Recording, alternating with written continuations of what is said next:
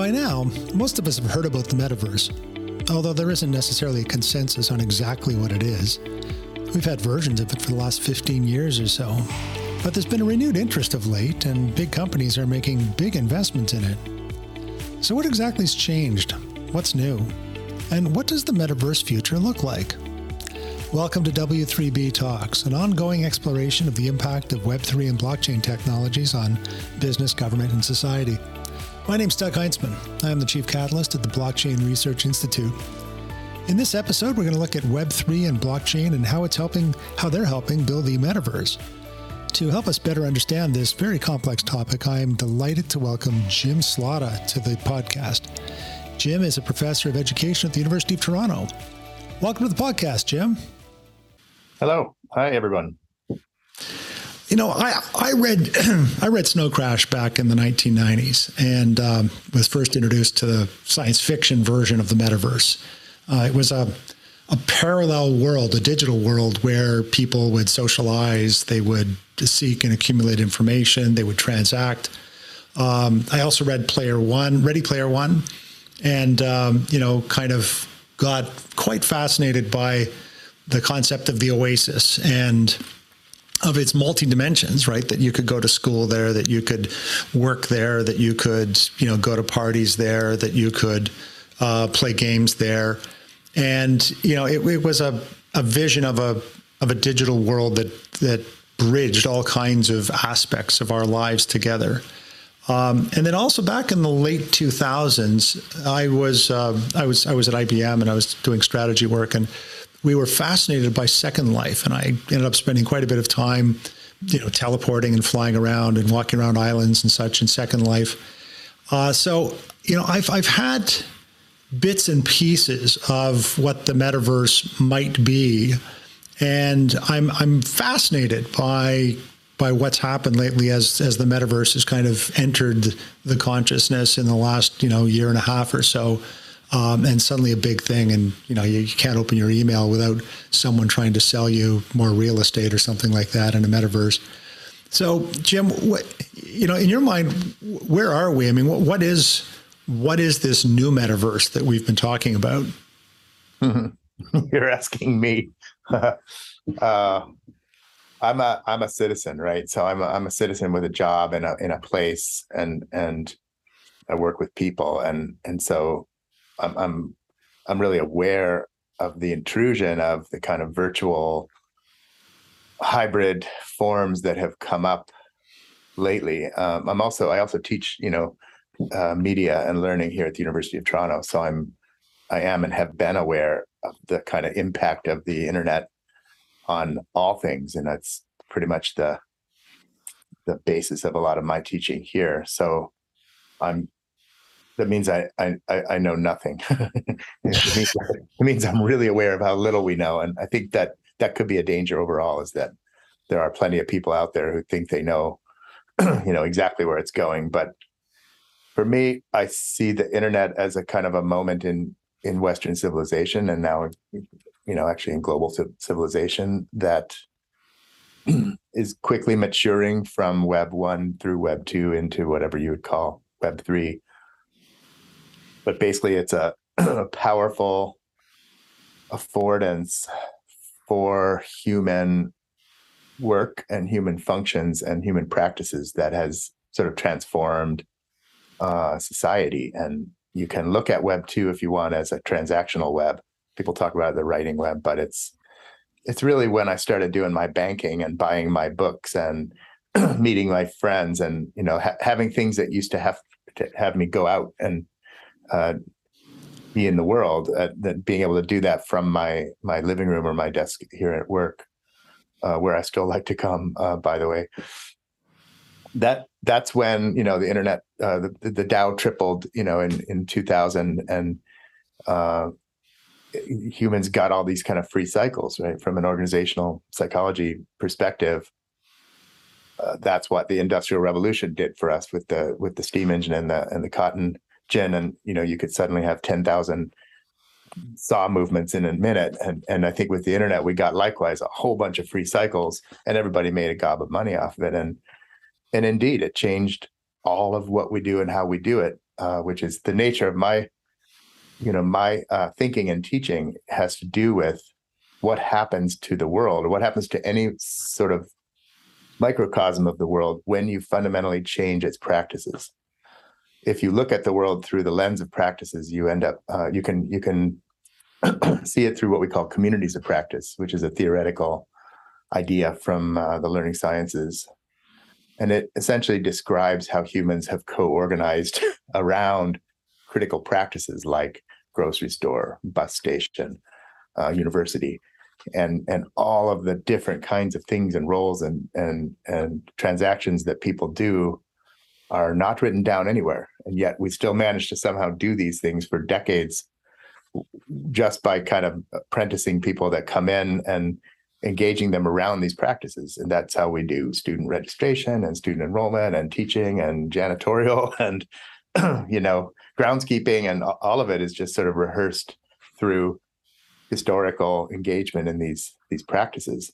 So just to finish it, when you take something like the internet and it changes those practices, and now I can register online, or I can take a course online, or I can teach online, or I can do groceries online, or I can, any of these kind of communities of practice in the world are being kind of affected by the new affordances of the internet. And as we move into Web3, we'll have that conversation today, but this is really having an impact on a kind of ubiquitous impact on all these communities of practice, including the university, which is my place. But when you ask me, the question is sort of, how do I see Web3?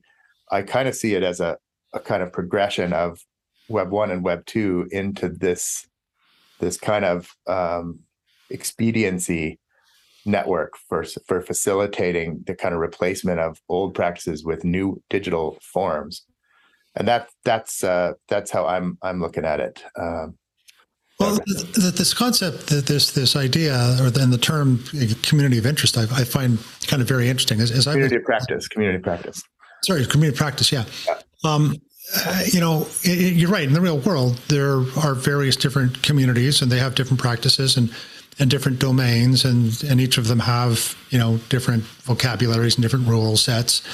And yet there is connective tissue, right? We have transportation infrastructure and communication infrastructure that allows those various different communities to, interact with each other.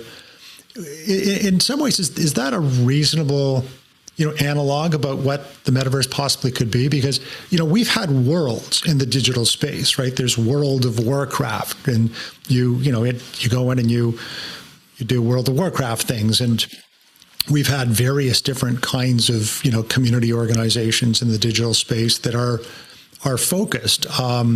And many of them have their own physics rules and their own currencies and their own practices. In many ways, open source coding is another one of these kind of community environments, and they've got a certain tool set that they use. But these are worlds and universes. Is the metaverse perhaps what happens when you take those worlds and you provide connective tissue so that they can actually interact with each other?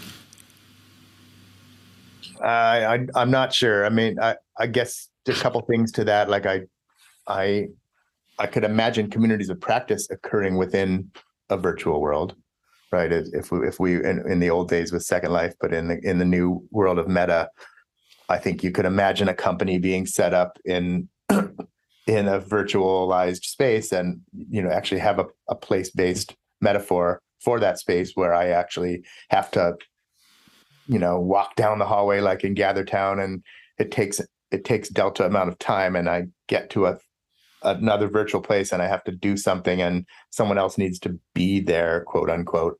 And we could manufacture a kind of virtualized real world.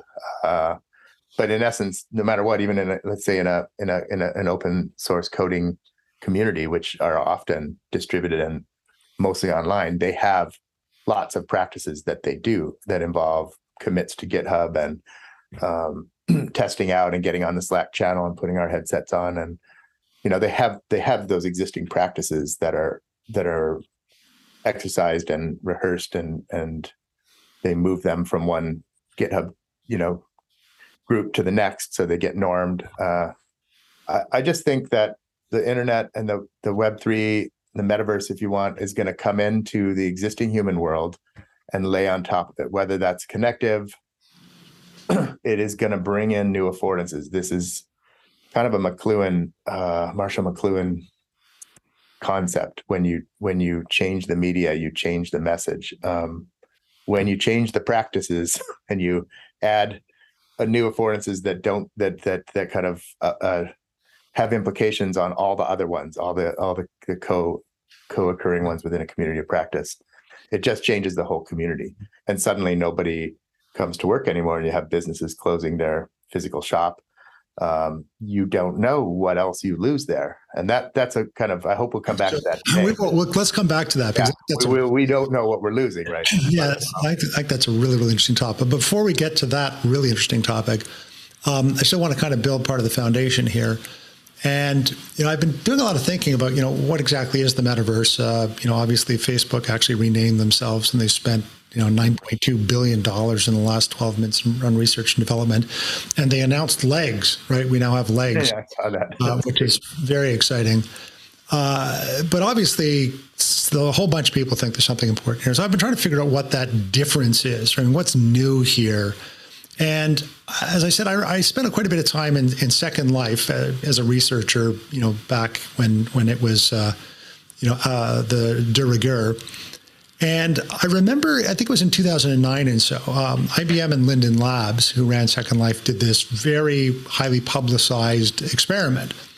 And they teleported an avatar between OpenSim, which was a universe that was, kind of an open spec universe, and Second Life, which was a closed universe run by a private company. And to great fanfare, the avatar was successfully teleported from one universe to another universe. But it showed up naked. Mm-hmm. And the reason it showed up naked was that clothing were assets, right? That they had an economic worth. You could purchase clothing and trade them and earn, and you could convert fiat to Linden dollars. And there was no mechanism to allow the transfer of assets through some sort of exchange that would explain how much an asset was worth if exchanged from one universe to another universe. And that backplane of being able to, have assets and to have ownership didn't exist. And so, part of my thinking's been that perhaps the big deal here is that this version of the metaverse, along with more sophisticated physics engines and faster graphics processors and, better headsets and the like, but along with all of that we now have access to a backplane, right? That blockchain provides a mechanism to allow for ownership to happen. And if you have ownership, then you can start building businesses and economies and marketplaces. And then that's completely transformative. Does that make sense? Yeah, I like that. I think you're again, your guess and my guess, right? But I don't think, I wouldn't bet on this becoming about virtual reality and virtualized worlds like Second Life and Meta.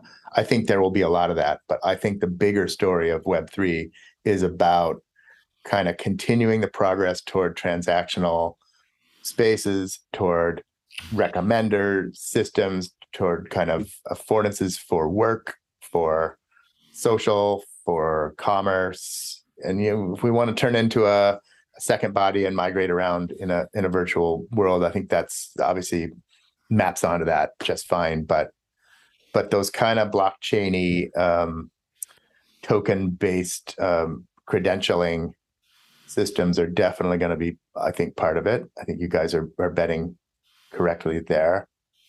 We're all going to be able to do our world from our desk.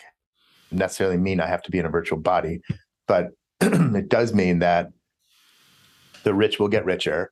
The social problems will become more profound. The environmental problems aren't going anywhere. I guess we can reduce less, we can produce less carbon if we don't move around. But I think Web3 is really going to be driven by the needs of people to kind of make money. And that's how it's been driven in Web2. Well, so Jim, let's go there because I think you're on a really interesting point, right? And you can argue that any technology will have positive and negative impacts, especially in its genesis and early formation. But a lot of people are arguing that Metaverse is a leveling technology, right? That it allows for much greater inclusivity, that it abstracts the haves and the have-nots and where you live and its proximity to a big urban center or what kind of car you drive or what kind of clothes you wear. The barrier to entry and participation is extremely low. And so it could be much, much more inclusive and allow for gig economy workers to be productive from wherever and whenever they are. So, that's part of the narrative that many people are, espousing. But you have a view that suggests that may not pan out that way, that it might exacerbate inequities in society. Can you help us, pull at that thread? Yeah, I appreciate the point, Douglas. I think that's an important point. I've made that point myself with the internet, that it's a great equity builder. The rich schools used to have the good libraries and the poor schools didn't. And then the poor schools would get the rich schools' old library when they got a new one. And when the internet came along, they all got the same internet, which was awesome. So I don't disagree with some of that reasoning about inclusivity. I think it's great that young people can move out of Toronto and go buy a place now in, remote Ontario and do their day job. And also that people who are less, who don't have the wherewithal to commute or to get in can get places. Like, I think there is an affordance for inclusivity, no doubt. But again, that's often an argument made by the neoliberal agenda that, everybody can have it and it's great. And it'll let moms stay at home and it'll let people get online and submit their resumes on Indeed and get a job. And if that's a little bit true, there's still rich getting richer. Okay. And there's still the advantages are going to prevail and even get more, right? So if you're a big player in that world, the world that you're building, that world is being built by the digital elite, if you will. And they're gonna make sure that the people that have the kind of capital get more capital, and the people that don't, and that includes kind of social capital, are gonna have an increasingly challenging life to kind of get into any of that. There's always going to be the people in our world that are doing the dirty work and not having the benefits of these kind of work from home jobs and the expediencies of the metaverse. So I do suspect you're going to see a new kind of digital divide. I don't think that this is going to build care for the people who need it. And I think you're going to see social problems that are already kind of poking up are going to occur. Now, maybe this new internet can offer ways for us to redress some of that. I think that's not a hopeless situation. I think we can, let's say, index the need for care and find those people and respond to them, right? We can look at a microcosm of just the latest e-schooling effort that happened during the pandemic. And there were kids that thrived when we went online to learn, and there were kids that fell further behind. And the kids that fell further behind were by and large the ones that you could probably predict. Didn't have support, didn't have access, didn't have the kind of language of how and why they should take that seriously. So as we move into more and more of that, you're going to find that it privileges the people that are able to participate in those modes, and it kind of compromises further the ones who can't. And I don't, again, I think that's a social challenge that we can respond to, but it is not on the front burner of the folks that are driving this change. So we're going to have to keep that in the discussion. And unfortunately, there is a lot of discussion about these issues these days. So that's hopeful. Yeah. So in what you just said, it seems to me there's three very interesting ideas that that you alluded to. One of which is the concern that I think is quite valid that says that this technology, like many other technologies, could enable some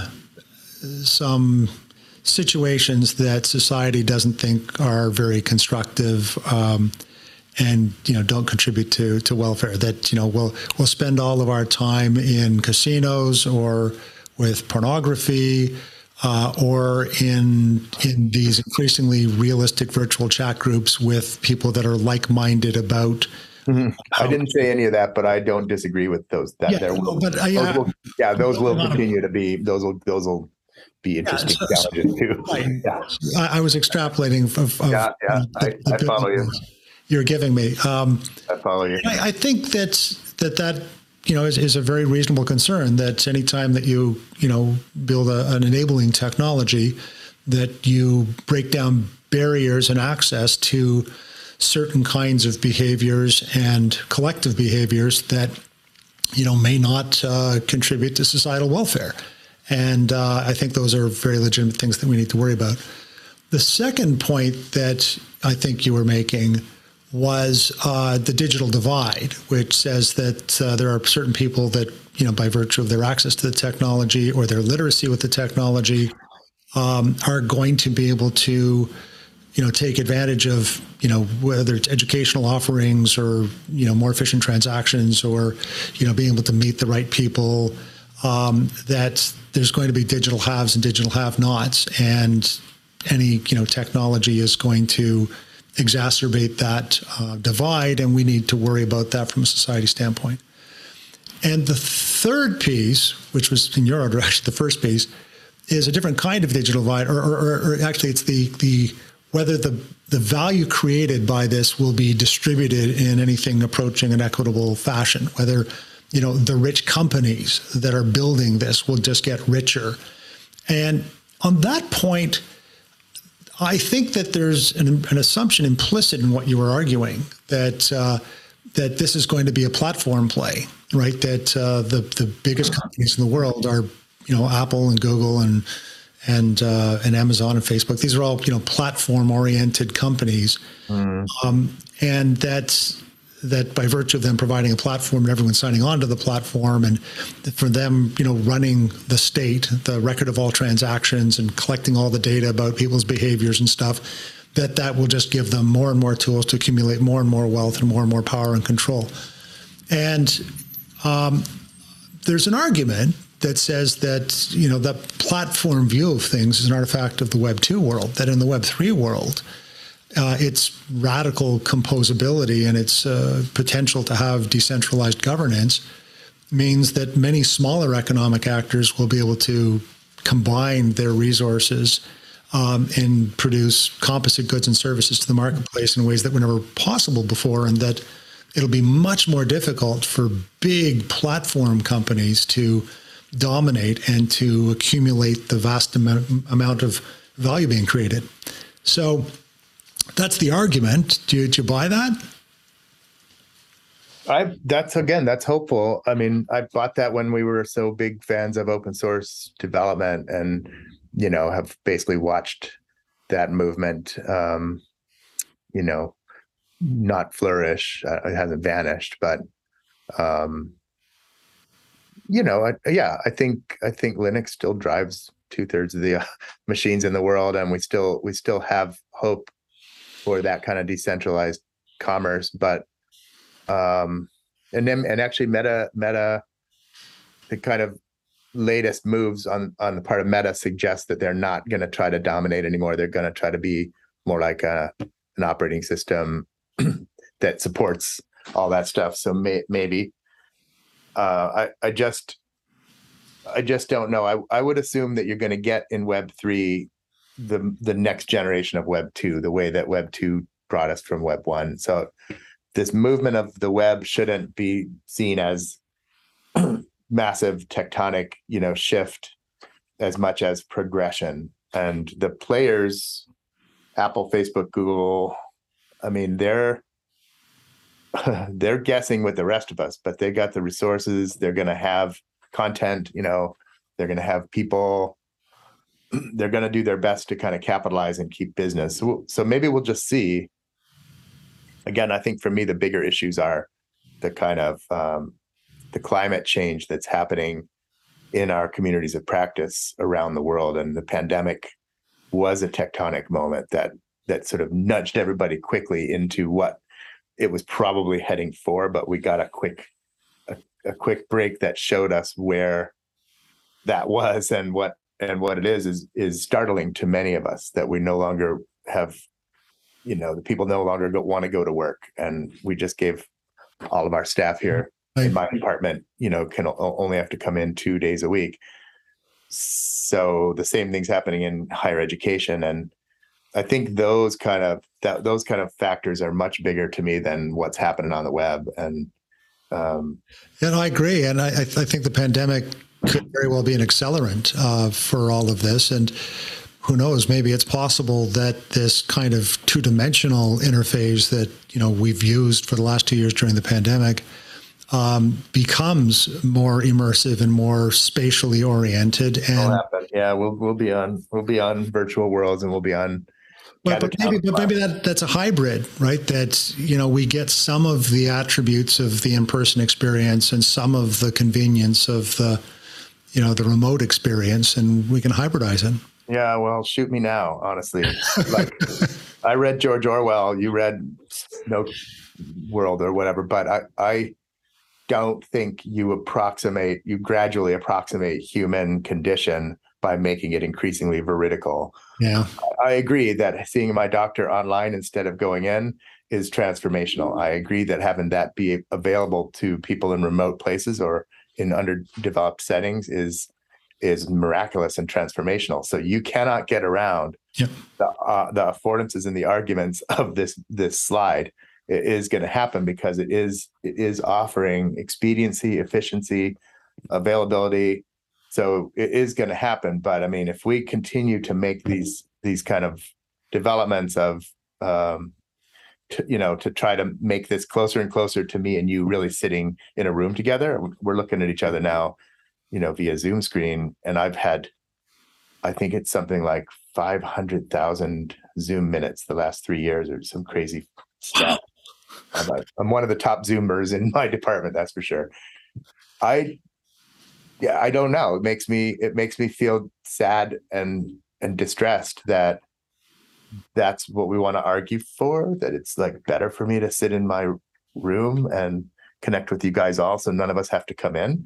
And then if you take that to education, which they are, right? Especially in higher education, can we not all just e-learn? And then I don't have to send my kid to college for 4 years. That costs, lots of money. And also we can, there's all kinds of arguments for why that would be a good thing. We might be able to spend a few minutes talking about that. You're going to lose the university. You're going to lose the experience of being in a place with people, the horribly, horribly inefficient experience that was the university, which gave rise to all of those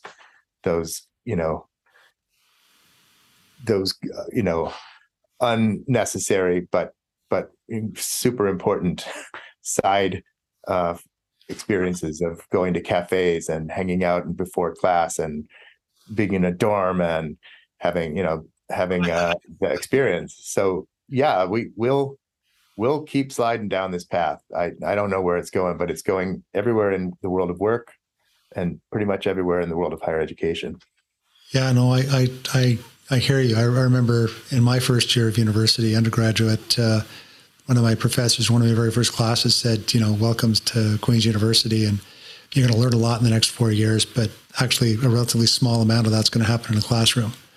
And he was right. I mean, there's a lot to be said for that in-person, on-campus sort of experience as part of, learning life's lessons. And I think that's going to be one of the challenges that I also think that you're right that for many people it'll be transformative, because there are some people that just, for many reasons, will never be able to experience that, on-campus university experience. But as well as the fact that we're going to be lifelong learners, right? That we need to always go back to school, and it's just not realistic to spend all your time at university. You've got work to do. Your learning is going to be 5 to 7 hours a week instead of every day. So, can we create environments for learning that are just much more effective by using some of this technology? And does that fit into the whole? The big educational picture? I think those are very valid questions. Now, one area that's kind of been, I suppose, I'm not sure I guess it is concerning me in terms of wanting to figure out, what it really means. But the intersection of artificial intelligence with these new spatial environments. I mean, already with augmented and artificial realities, we have various different prediction engines that are, helping us navigate through those worlds, in the extreme, in many ways, the, experience of driving some of the more advanced vehicles out there are increasingly virtual environments where AI is, interdicting our experience with the real world. When you merge it with the metaverse, how do you see those two things coming together? And is that a good thing or a scary thing? Yeah, I have been thinking a bit about that. Let me quickly return to the previous just for a second on the shifting of the, I like the way that you framed, the need for continuing education and upskilling and lifelong learning. And I do think that's unrealistic to do at a university, right? I'm selfishly cognizant of my environment, of the place that I work and the institution that I represent here, and also what the role of that institution is in society, which is more than educating undergraduate students, although that pays a lot of the kind of bills for things. But if you're going to hit those things, and this includes there are parallels in other disciplines, certainly in the world of work, where you've got companies that are now, hybridizing and virtualizing. If you hit all of us with rapid change, this is back to that COP, community of practice construct, you get something like climate change. And what climate change is known for is rapid changing of ecosystems in the environmental context of climate change. It's like clear cutting a forest. When you clear cut a forest, you lose the biodiversity, you lose the 1,200 species or whatever, and you get what grows back, right? And that happens with climate change when the kelp forests move from California up into British Columbia. You get something in its place, and you'll get something up in British Columbia that looks like kelp, but you won't get the biodiversity of the kelp forest. Same thing with the university and with the business world. You're going to have quick change, and you're going to lose that biodiversity, and you're going to get back, kind of neoliberal expediency and handling the job at hand, which would be to give you an undergraduate degree, for example, that's just for you, that's tailored, that's accessible, that's cheap. But you'll lose the kind of wonderful inefficiencies that we had this sort of 1,000-year experiment that has been changing along, but changes slowly, like the real climate used to also change. But the what's going on these days with the rise of the internet is definitely pushing on all these institutions, changing them quickly, and we're going to have to just see where it goes. But with AI, let me just say, I think that's gonna be Web 4. You go into a virtual world and you're surrounded by virtual beings, and half of them are real and half of them are bots, and half of those bots are real. Gosh, I hadn't even thought of that. I was just thinking about, the prediction engine capabilities that as you interacted with the world was adapting around you because it was anticipating the things you were looking at. I hadn't even thought about the idea of artificial people. Oh, then if you're looking at the latest, text, natural language processing engines, there's an explosion of capability of interpreting real-time language and producing real-time language. It won't take long before you can have an engine that generates a brand new essay for any university level college that's will score a B plus if you want a B plus or an A. Like this stuff is really coming along quick. So it's hard to predict exactly where that's going to show up in the Web3, but the advances of AI are going to make machine learning, which is our the more recent kind of AI wave, powerful wave. I think it's going to make machine learning even look small in comparison. So when you add the capabilities of generating content and of receiving and interpreting natural language into the metaverse, you're going to get, blockchain notwithstanding, you're going to get a whole bunch of new possibilities for the kinds of change that we've been talking about, but also some of the degeneracies that you mentioned as well. But overall, this is just Pandora's box. So people like me who are kind of aware enough about all this that we've been professing about it for 20 years and watching it, in my class, I've been teaching the same class on media and learning since 2004, but before that, another related class. You just sort of watch all this, and then iPhones came up, right? And then here comes the Web3. So we'll see where it goes. But yeah. I mean, one thing that it's doing is it's changing the communities of practice of our world, and it is potentially equity building, but it is very also potentially driving deeper divides, such that the elite will continue to send their kids to four-year college because they'll see it as nostalgic and truly good learning. Like they'll see it as like, that's what real college is getting our kids a proper education. And the other tiers will get, e-learning in various forms. And I can tell you as an educator that e-learning is not that great. And but already in society, the elites send their kids to universities, and no one else does. So I agree, it's true. And we can give those other tiers a better quality education that they have today. That's right. We'll give a wider catchment of people an undergraduate degree, while making that undergraduate degree less valuable. So congratulations. Here's the keys to the kingdom. You now have an undergraduate degree when you never could get one before, thanks to the almighty internet that gave you that while eroding the university, and basically changing the future of work. And I think the work kind of, if you talk to 12-year-olds and 14-year-olds right now, there's a lot of anxiety about what their world is going to have for them. And I have those kids of my own right now, and they are not at all clear that there are going to be jobs, that there's going to be money, that there's going to be stability, that the world as they know it is going to kind of keep its norms and expectations. So we're really kind of taking a match to Tinder here without knowing a lot about what we're doing.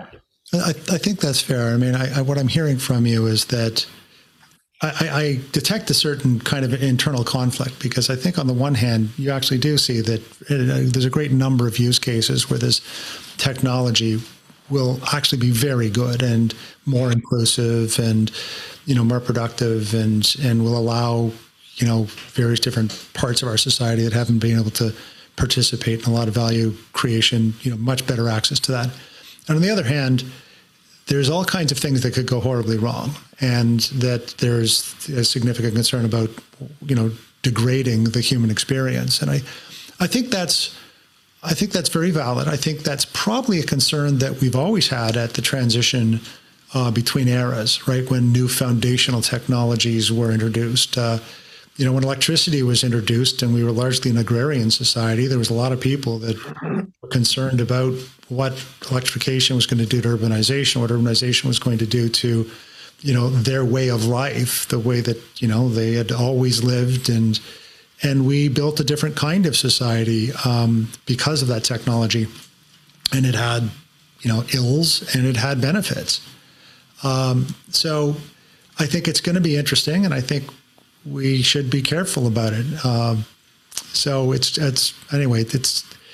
an interesting time to be alive, and I'm for one, I'm glad, Jim, that you're out there thinking about this stuff, and talking and teaching students and helping them get the critical thinking skills so that they can participate in the building of whatever this new world is going to offer us. Yeah, well, it is Pandora's box. I think that's important to know. We've been dabbling in that box since, I'd say, really since early 2000s, knowing that it was going to open up all sorts of doors, and we have seen them open. I can walk around right now and have, shopping and maps and messaging and all that crazy stuff on my phone in real time. I'm in touch with my kids. So we all love that stuff. It's magic.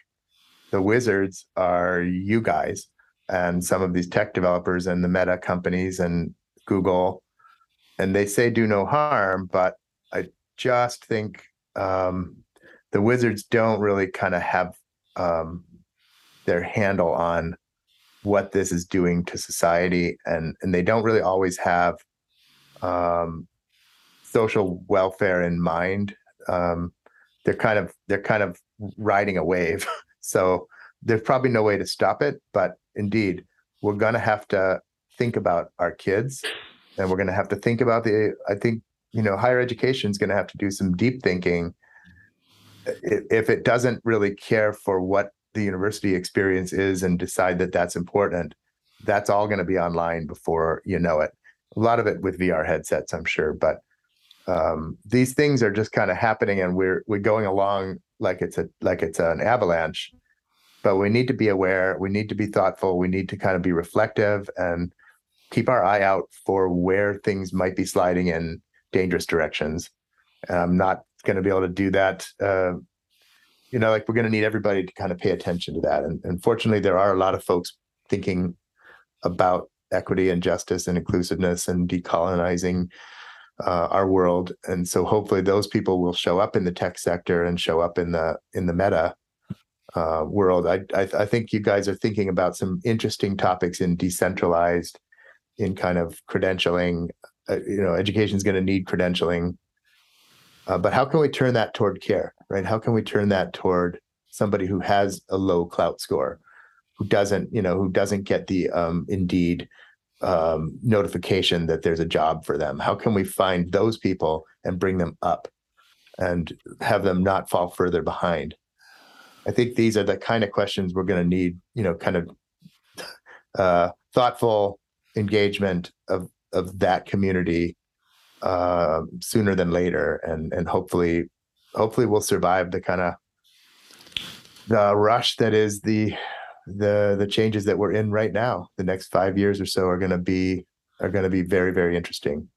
Well, Jim, you've certainly given us an awful lot to think about, and thank you, Jim, for helping us better understand what the metaverse is and how Web3 and blockchain will play a role in the emerging metaverse, and how they're going to usher in a new era.